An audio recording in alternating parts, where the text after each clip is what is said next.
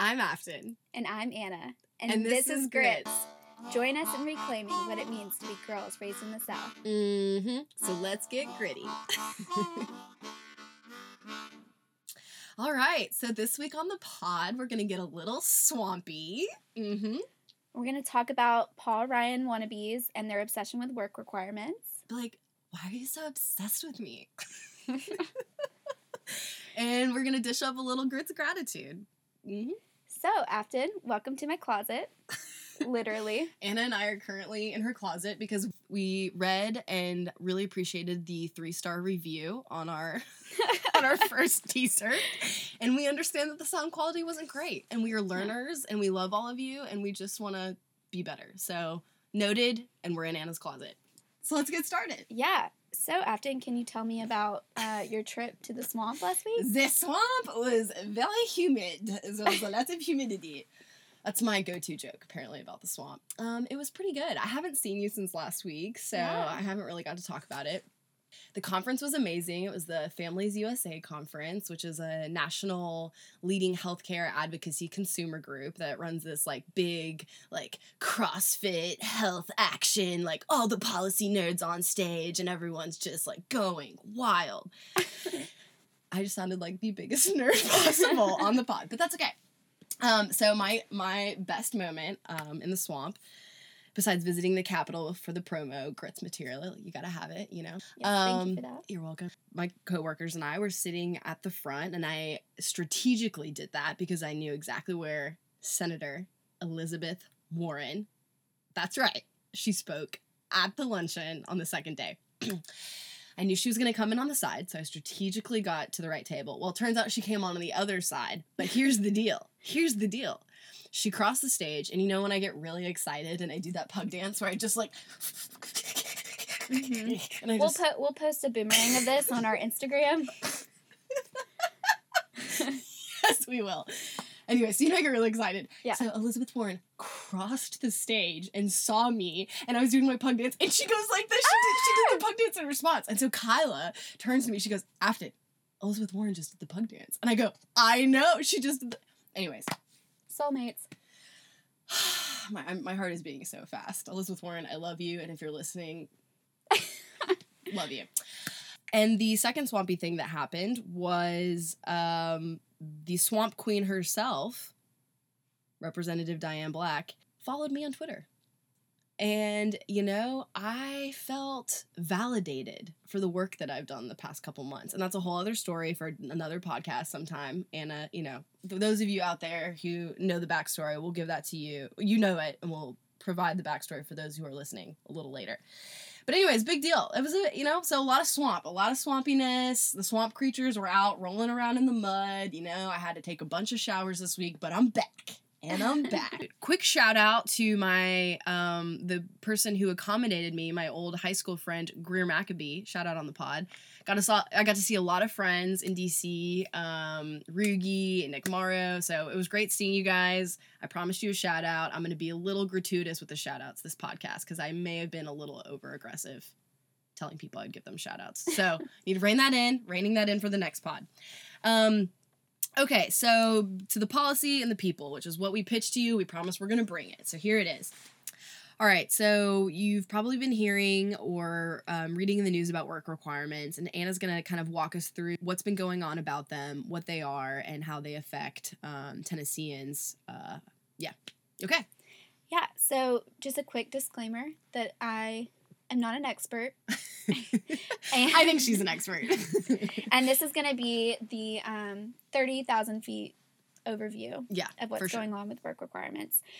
So we're specifically talking about Medicaid work requirements. Medicaid, which is a public health insurance program that gives people who are low income, mothers, who else, Anna? Yeah, so the Medicaid population varies depending on the state. States that chose not to expand their Medicaid programs under the Affordable Care Act have very limited Medicaid populations that are comprised of people with disabilities, elderly people, children, their direct parent caretaker relatives, and there's categorical eligibility, or it's because you fall below a certain income threshold. Interesting. Okay. Yeah. In states that did expand Medicaid, they now have more of what is known as the able-bodied adult population. They fall below a certain income level. So this is really a program. This is a safety net program for people who cannot afford insurance otherwise, whether because they have high medical expenses or they fall below a certain income level. Okay, so, all right, so let's take a step back. So Medicaid is this program. It covers a lot of various people in different states, right? Okay. Yes. So the work requirements part, So in January, the Trump administration, through the Center for Medicaid and Medicare Services, issued a letter to Medicaid directors across the country telling them that they could use 1115 waivers to amend their Medicaid programs to encourage work. Basically, the Trump administration wants people who get public health insurance to work, right? Yes. Okay, and he ordered the people that are in control of these programs to disseminate letters across to the state, to the directors, to say, guess what, we want you to do this.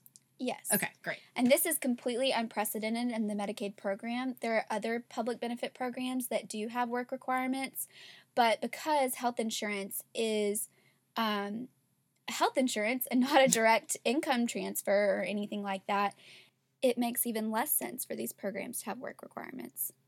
Okay, so they sent out this letter, and then what? What happened after that? They sent out this letter encouraging states to file 1115 waivers, and the next day, Kentucky's waiver was approved. Some states, like Kentucky, expanded Medicaid, which means that they now insure most of their population, right? Most of their low-income threshold population. Right. Okay. So Medicaid is quite an interesting program. It's a state-federal partnership with the federal government footing most of the bill, and it's really up to the states to design their program. As long as you satisfy the federal requirements, you really can shape your program however you want. And with the Affordable Care Act, with the passage of the Affordable Care Act, states were given the option to expand their Medicaid coverage with an enhanced federal match. And then the states that didn't want to expand, they filed a lawsuit, and then bam, now we have this problem where we have states that expanded Medicaid, this public health insurance program, and states that didn't, like Tennessee and a lot of the states in the South. So the states that have expanded it now want to implement work requirements. Or, no, all the states. Yeah. Oh, okay. There's a combination of states that want to implement work requirements. Some have filed, others are planning, including Tennessee. So how this all got to Tennessee is that our speaker... This is where everyone get close. Oh, wait, you're probably wearing this in your head. I mean, you have this on your headphones. So turn up those headphones. Turn up the volume, ladies and gentlemen. Yeah, so Tennessee, the Speaker of the House, Beth Harwell, who is running for governor, and she filed a bill in our state legislature that called for the TennCare Bureau, which is who administers our Medicaid program here in Tennessee. Oh, side note, all of the states have different names for their Medicaid programs. Ours is called TennCare in Tennessee. Yeah, so she called for the TennCare Bureau to design reasonable work requirements, direct quote, on Thank you, Beth. Thank you, Beth. On the Medicaid population. This bill was about a paragraph long. No big deal. So there's not a lot of guidance on what that will be. At the time of this recording, no state waiver has been approved in a non-expansion state like Tennessee. So we don't know what this is going to look like. But Tennessee is different than Kentucky in that we do not have able-bodied adults without dependents in our Medicaid program. Okay, what does that mean for the people who have no idea what that means? What that means is that Tennessee's TennCare population is limited in the amount of beneficiaries that they could require to work, meaning only the parent, caretakers, and relatives of children 21 and under would be subject to the work requirement. And we know they're not going to subject parents with kids under 6. And they also have to meet a certain income eligibility as well. It's not just any parent, caretaker, okay, so relative. they have to be a specific demographic and meet the financial, make a certain amount of income. Yes. Okay. Yeah, so when you're looking at this Medicaid work requirement, despite all of the grand rhetoric and the philosophical arguments for the value of work. I wish you could see Anna's face right now. She is throwing some massive side eye. Okay. Regardless of all those things, if you're looking at a Medicaid requirement and what that would actually practically mean for the Tennessee Medicaid population. Yeah, what would that look like? You're looking at parents, caretakers, and relatives. Okay, so let me get this straight. So the caretakers of these children they receive health insurance through Medicaid. Mm-hmm. And our state legislature now wants to make them work, even though they are caring for these kids 24/7. Yeah, and actually, if you look at the data, most of them already work. Or they're in working families, meaning at least one parent works. I mean, I grew up in a household where one parent worked. So did I. Yeah, so that's not an uncommon thing, especially when you look at child care support and transportation issues and all the other complications. But then they'd have to pay for child care, right? Right, and actually the state Medicaid director letter that CMS sent out stated that you cannot use federal Medicaid dollars for support services for these work requirement programs. So they're telling them that they have to work, and then they're not going to provide them the support they need to actually go to work and do the work. Well, states can, but basically this is just adding a whole nother bureaucratic hoop to the whole process. And we already know from our work that TennCare redetermination packets are 100 pages long. So the way that TennCare beneficiaries receive the information, the way to sign up is how many pages packet? Well, first, to sign up, you have to go through healthcare.gov because we don't you have a working computer system. So you have to have internet. Yeah. Or go somewhere. So you have transportation to go to the library to access internet in order to apply on where? Healthcare.gov, which is the federal marketplace. Okay, so you have to be even internet literate. I mean, that's applying for health insurance it's just unreal. It's just a mess. Our state program, I mean, just Google TennCare, please, because you will see what a hot mess it is very quickly. Yeah. And they have a really hard time determining who is eligible for the program or not already. We have been through this for years trying to get a working computer system going. They don't, I repeat, and I'm doing this really loud with large quotation marks, they don't even have a working computer system. Right. So then they're sending out these packets to families telling them you must fill this out or else you'll lose your coverage. There's a lot of bad things about this. So then they have to be in a stationary place to receive these packets. So I live in East Nashville, and I've received over 3 to 4 TennCare packets from previous residents, and I'm just thinking, how do I get this information to these people? They're not even here. Yeah. I mean, this is people's livelihoods. Yeah, so you're asking, beyond that documentation, you would then be asking for people to prove that they're working or that they're involved in volunteer opportunities, which don't even get me started on that. I will not. And how that's going to suppress wages and cause a lot of problems.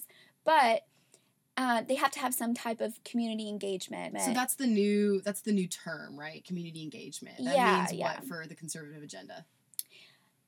Basically, the argument that they make, so to get around the legal stuff, which I'm not sure that they will, honestly. There's been a federal lawsuit filed against the work requirements and... Okay, hold on. Pause. Why have there been lawsuits filed against the work requirements? Because the whole point of the Medicaid program, statutorily, is to make people healthier.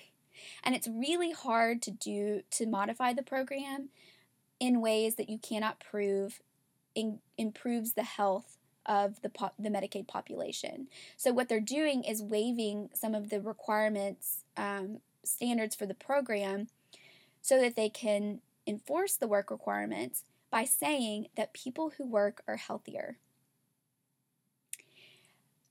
Not the opposite. If you think about it, if you think about it real hard for 5 seconds, you quickly understand that it's much easier to work when you are healthy already. Right? And if you're not healthy because you don't have health insurance, then it's much harder to work. Now, how does getting a job make you healthier? short answer is it doesn't. So there is a definite legal why challenge. are they pushing this? Why are the Paul Ryans of the world pushing? They believe that people on these programs should be working. What is driving this? Yeah, I think they fundamentally believe that your human value lies in your ability to work. Right. Yeah. What's interesting is that the wealthiest people in our country don't do wage work. No. They have passive incomes. Yeah.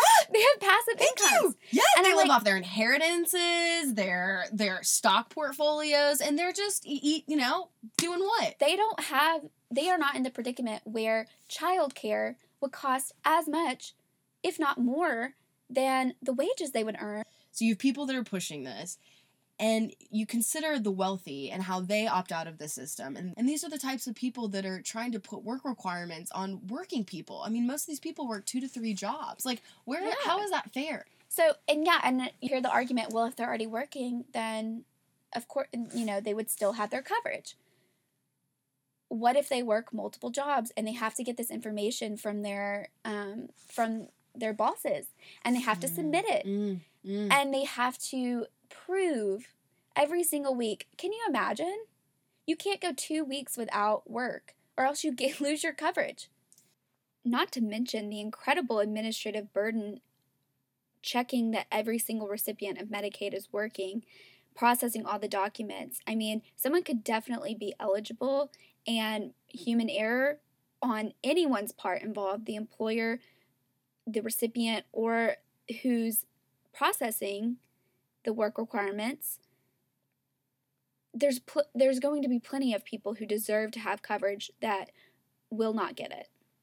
There's also even more to say for people who should be exempt from the work requirements because they cannot work due to their health or being a student or being a caretaker. They sit on pedestals where they think that they are the, I don't know what it is, paternalistic, patriarchal, whatever you want to call it, but they think they know what's best for everyone. And trust me, I think every family is trying their best to make it work for themselves. Absolutely. So that means some parents are in school. That means some parents are the caretaker while the other parent works. Some people have, one child with higher needs than another child, and they really need to be home. Or they work, but they work 20 hours a week, which would not count under most work requirement programs. And I just have an example of that. When I returned home from Switzerland, my mom is a state certified apiarist. Shout out, Mom. Shout out. Thank you for the gift. Oh, we'll talk about We'll get to that. Yeah, we'll the fan mail. We'll talk about it later. But my mom's a certified state apiarist, which means she inspects beehives in East Tennessee. And so we were at a bee convention conference in rural Tennessee, and there was a gentleman there, and he worked at Walmart. And Walmart and these large corporations in these really rural areas, they keep their employees at what the minimum number of hours so they don't have to provide them health insurance. Mm-hmm. So then what do these working low income Tennesseans do is that they have to use Medicaid, and some of them can't obtain the coverage because they don't qualify because of the income eligibility, right? Yeah. Well, the fact is less than half of the jobs in Tennessee offer health insurance.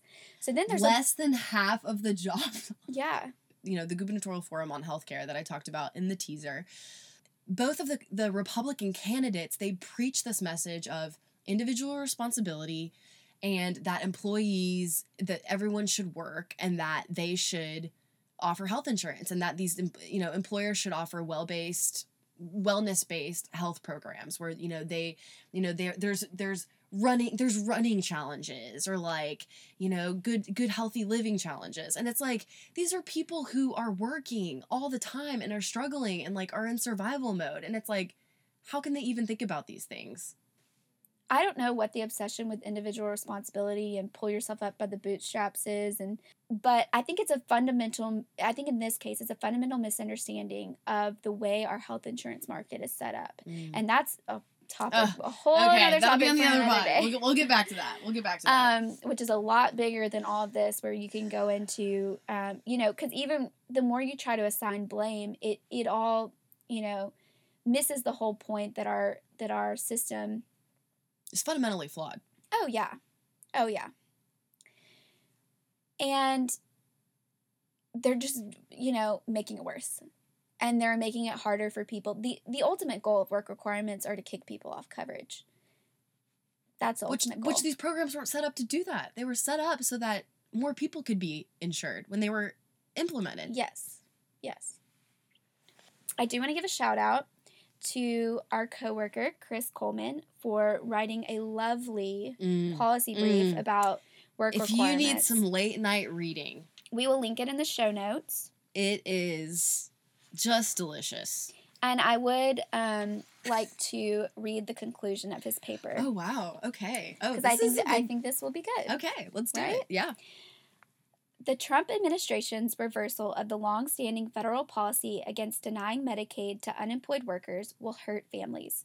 It will make it harder for unemployed workers to get the support they need to find jobs and will cause many eligible people to lose coverage due to increased bureaucracy and red tape. Instead of erecting new barriers to health care that will be costly to the state and ineffective at increasing employment, Tennessee policymakers should protect Tennessee's parents' access to the medical care they need to help them find and keep jobs. And I would add, take care of their children. Thank you, Anna. Thank you. Little known fact about Chris. He is a wonderful, he writes these white papers for our organization that we work for, and they're just immaculate. Little known fact, he actually performed at the Christmas party, as we didn't realize that he had a history as a male model, and wow, we were totally unprepared for the force that was Chris Coleman at the Christmas party. I would like to add former teen model. Oh, yeah. Oh, yeah. But, so, I mean, he wasn't very rusty, was he? No, those moves, I don't know if he was saving that for an opportune moment or he has been practicing at home. Who knows? But went well with his Middle English Canterbury Tales recitation at the beginning of the night. Okay. Nice compliment.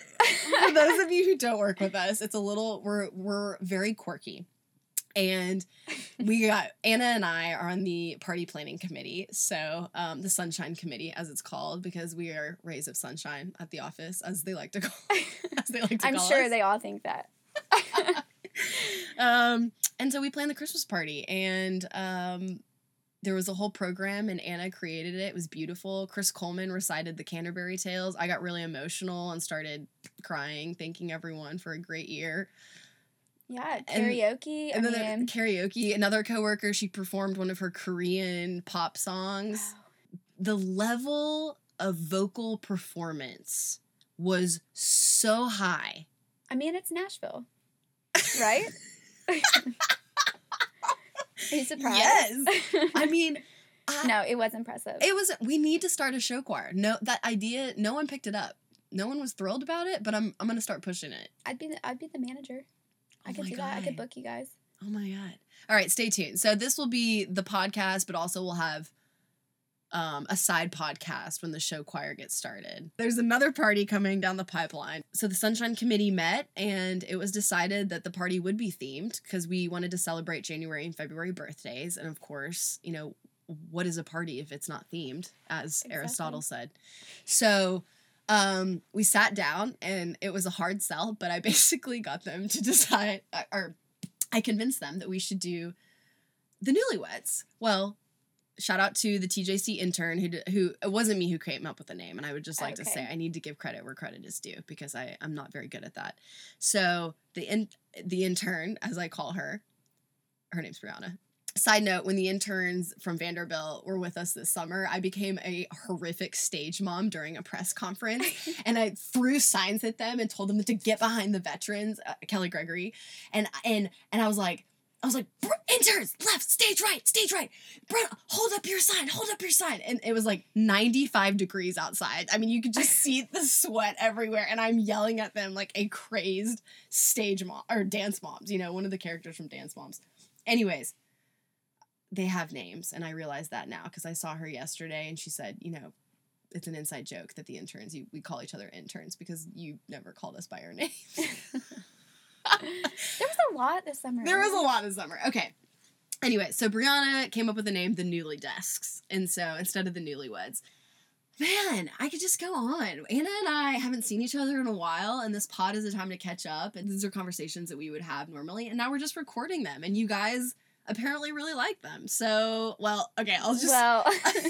So every episode, dish up some grits gratitude, because in the South, we are a very grateful bunch, and I think counting your blessings is a phrase that you hear all the time, and we love counting our blessings, but for me, it's, just being grateful is the spice of life. So I have a lot of shout outs, and like I said, I was very, very aggressive with the shout outs this week. So one, we received some fan mail, Anna. Yay! Pug dance! So, thank you to my mom who sent us a beautiful coffee table book about the South, and she wrapped it with crown wrapping paper and a little pineapple tassel on the side and got us this beautiful pineapple card. And so shout out to my family. They're like big fans of the pod. And one day when we blow up and I'm chilling with Elizabeth Warren and Cabo, it's going to be like, I'm going to look back at that and say, thanks, Mom. Like, thanks for believing in me. Second shout out, a friend in Austin, Andrew Adams, sent me a stamped card with a pineapple on it and did a little trivia inside the card. I haven't even showed you yet, but my roommate flew into my room with the card. She opened my mail. No, I think that's illegal, right? Technically, but okay, but no hard feelings. I'm gonna let it slide. Ran into my room and she's like, oh my God, did you get stamps already for grits? And I was like, what are you talking about? And she throws the card up in my face, and lo and behold, it was a stamp of a pineapple. So thank you, Andrew Adams. That was very thoughtful. We're very grateful. All right, and here comes like the sauciest sauce of gratitude that I have this week. I'm not trying to cry on the pod yet. Is that a second pod? Is that a third pod? Whenever moment? You want it to be. Okay, well, I'm just going to let the floodgates go. This is an intimate moment we're having here in Anna's closet. Not not that. Okay, all right, podcast turns... No, just kidding. Podcast after dark. Grits after dark. Grits after dark. I love it. All right, so tune in, Grits After Dark. Like Delilah. And we'll have you guys call in and we'll just, we'll play some songs. It'll be the DJ set. Yeah. Okay, I'm just thinking out loud. Anyways, so I've said this, this has been a year of growth for me, and I am just blessed to be around a lot of women.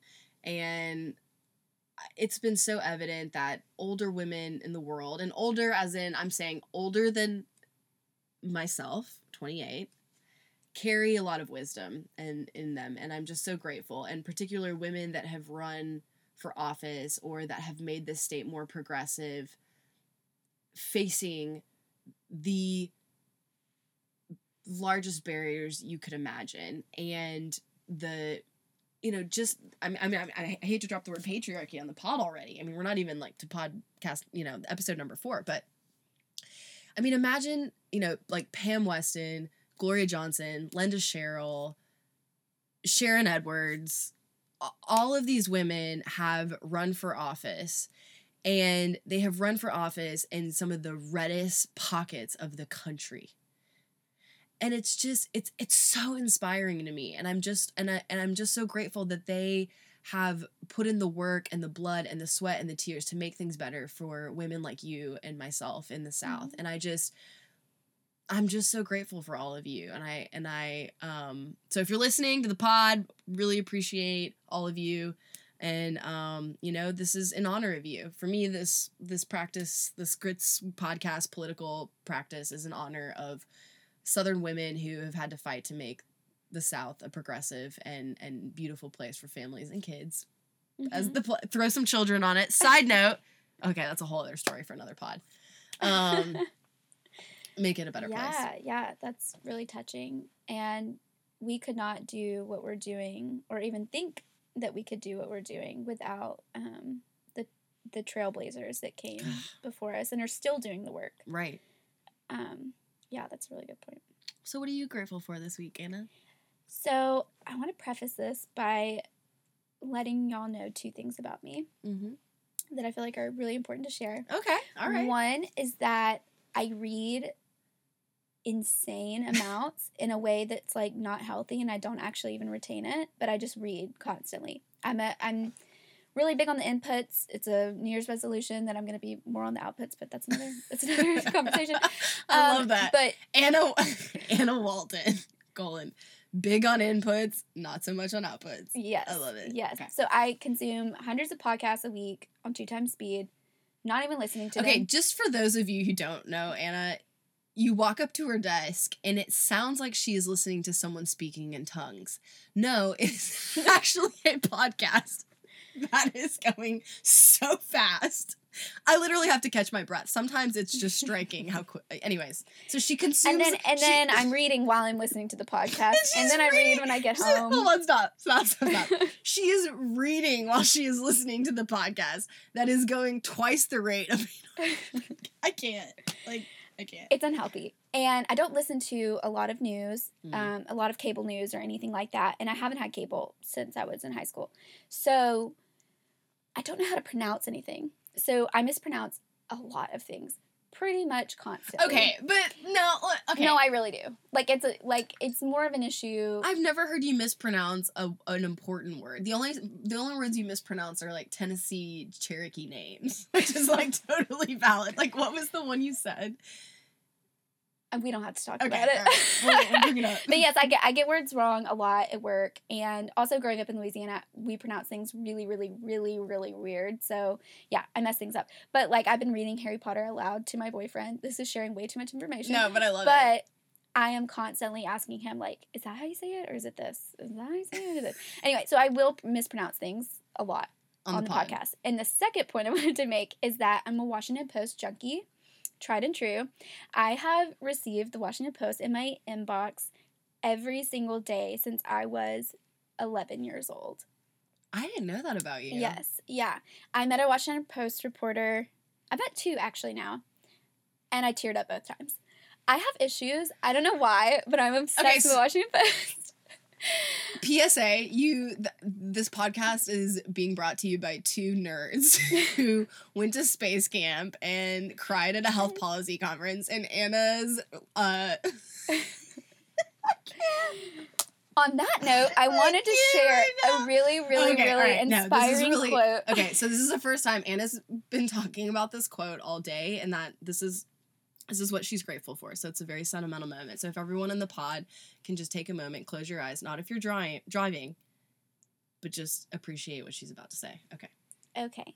This is credited to Elizabeth Brunig. I probably pronounced that wrong. Here it goes. That was beautiful. Welfare isn't charity, but when we're making policy on how to help people, we would do well to maintain a charitable frame of mind, to remember that helping is hard and that it is good, that what someone needs ought to be considered before and above what we think they deserve, that if people can't destroy their own human dignity, even with self-destructive acts, then it follows we should never fail to recognize that dignity in our laws and social programs. And that is why I do the work that I do. Wow. That was really, you're tearing up. Come here. Can we get a hug? Oh, Anna, that was beautiful. That's why we do what we do. Mm-hmm. Man. Whew, it has been quite the pod tonight. As always, I love talking to Anna because I learned so much, and I think that's what I wanted to give the people who listen to the pod. I've just become a better person by being friends with Anna because she teaches me every single moment. We communicate with one another, and if I can do anything in my life, it's to share people's goodness with the world. So yeah, I'm grateful for you too. Aww. I'm grateful for you. I would not be doing this without Afton. I'm very, very shy. And this is really giving me confidence and getting me out of my shell. And I can rant with the best of them. She's really great. But it's usually private. So now we're you're welcome. Now we're this is all thanks to Afton. Now we're broadcasting the rant. So you guys, when they start paying us the big bucks, and it's just, no, they'll never. No, I'm not sure about that. We don't need big bucks, we just need. We've got heart. We've got heart and grit. We just needed a few grits. We just need some grit dishes at Cracker Barrel. Take us out to Cracker Barrel. Yeah. We And accept get free us, meals. what's the country breakfast? The The All-Star country breakfast. sampler? Oh, Is that what you're talking yes! The All-Stars at Waffle House. Oh my god. If you're from the South, you understand this. It is an internal battle you fight every day for breakfast. Cracker Barrel or Waffle House. I mean, truly. about? True. Well, so Anna has these 2 large tabbies, and they are clawing at the closet. They probably, what are their names again? Toby? Winston and Toby. How did you come up with those? So Winston is based on Winston Bishop in New Girl, because he's a weirdo, but you. lovable. And Toby is Tobias, as in Tobias from Arrested Development, the Never Nude. That speaks for itself. Those are my cats. We will post some pictures of them, so you can also Yeah. write fan mail to the tabbies, so Mhm. they can be our little mascots. They love salmon Oh, and okay. pickles. Don't ask You know questions. Okay. All right. Well, thanks for listening to us. Do you want to do your social media push? Yes. Follow us on Instagram and Twitter at Grits Podcast. And like us on Facebook Yes. at Grits Podcast. And join the Griddles. And join the Griddles or send us grits. No, don't send us grits. Take us out to Cracker Barrel. Dry grits. That's fine. Yeah. They're in a package. Dry grits. Do not. If you send us a box of dry grits, I will unsubscribe you from this podcast. No, I'm just kidding. No, we need all the help we can Oh, get. and rate us in iTunes and leave reviews. Yeah, please. And the 3-star, we're gonna let that go. We'll just, Yeah. we heard you, we got you. Obviously, we don't take criticism personally at all. Obviously, I was able to brush it off and move on with my life. Obviously. Okay. Until next time. All right, we love you guys. Keep it and gritty. Keep it gritty. Bye.